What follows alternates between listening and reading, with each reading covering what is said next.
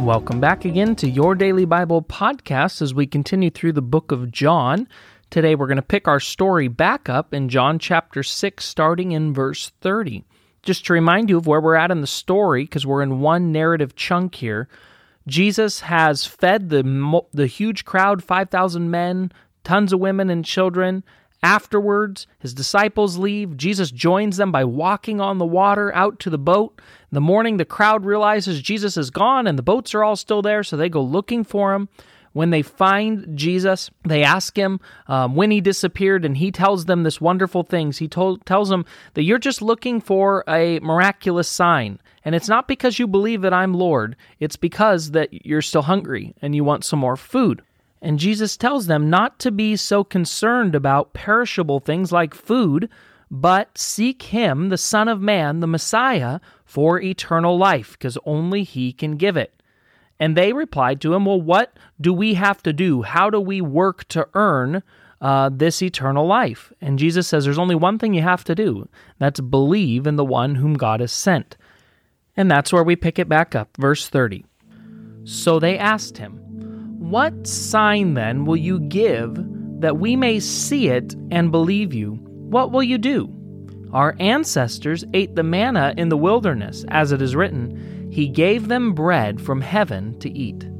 Okay, I want you to see how tricky this crowd is. So Jesus has just told them that he is the one way. The one way for them to do the will of the Father is through Jesus. The one way for them to work in order to gain their salvation, the only work they can do is by putting their faith, their hope, and their trust in him and him alone. So they say, okay, what will you do to prove it?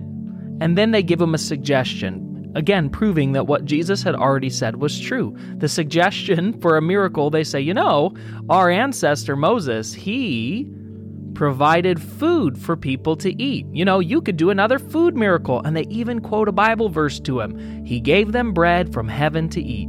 So verse 32, Jesus said to them, very truly I tell you, it is not Moses who has given you the bread from heaven, but it is my Father who gives you the true bread from heaven. For the bread of God is the bread that comes down from heaven and gives life to this world.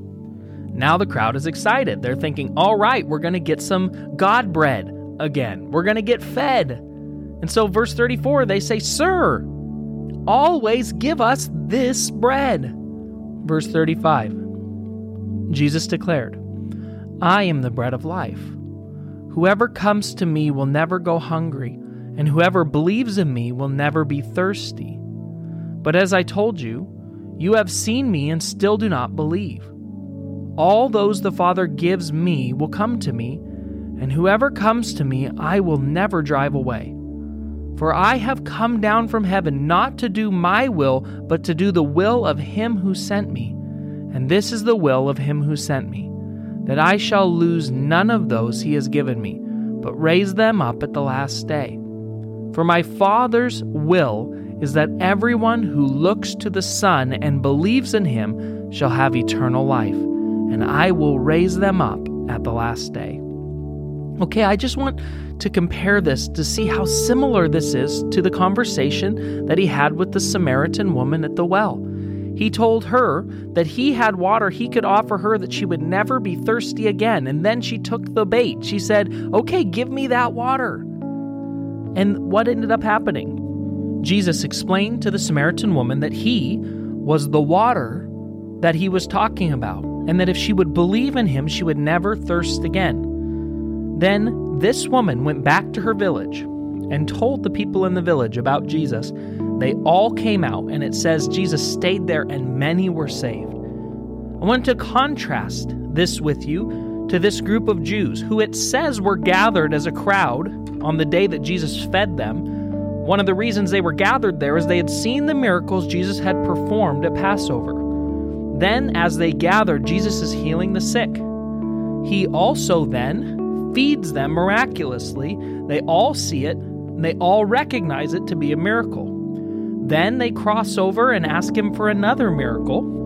And when Jesus explains to them, just as he did the Samaritan woman, that he himself was the bread that God was giving them, that if they accepted him, they would never go hungry, that they would never be thirsty again, that He was the bread sent by God for them, for their life, for their provision, for their health, for their help.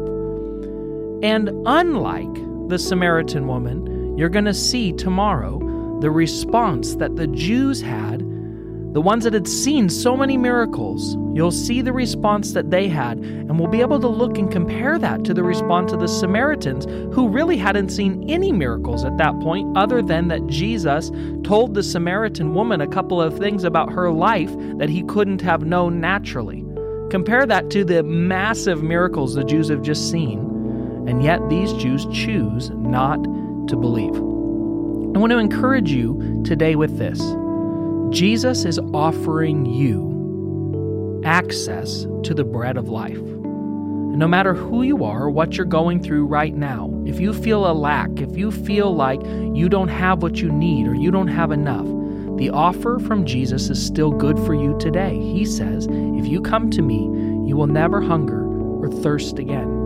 He's talking more than just our physical hunger or thirst. He's talking about our spiritual hunger and thirst. He's talking about the fact that we will be provided for and cared for all of our life. And if you today would put your trust or renew your trust in Jesus Christ, the bread of life, you would find yourself satisfied because He is more than able and more than capable of meeting all of your needs. Let's pray.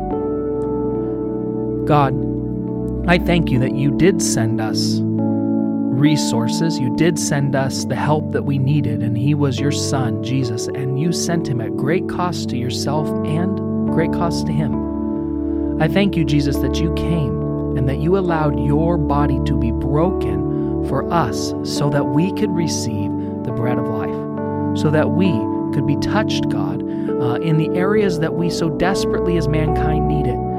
That we would be provided for and cared for, that we would come under the authority and the provision of Almighty God.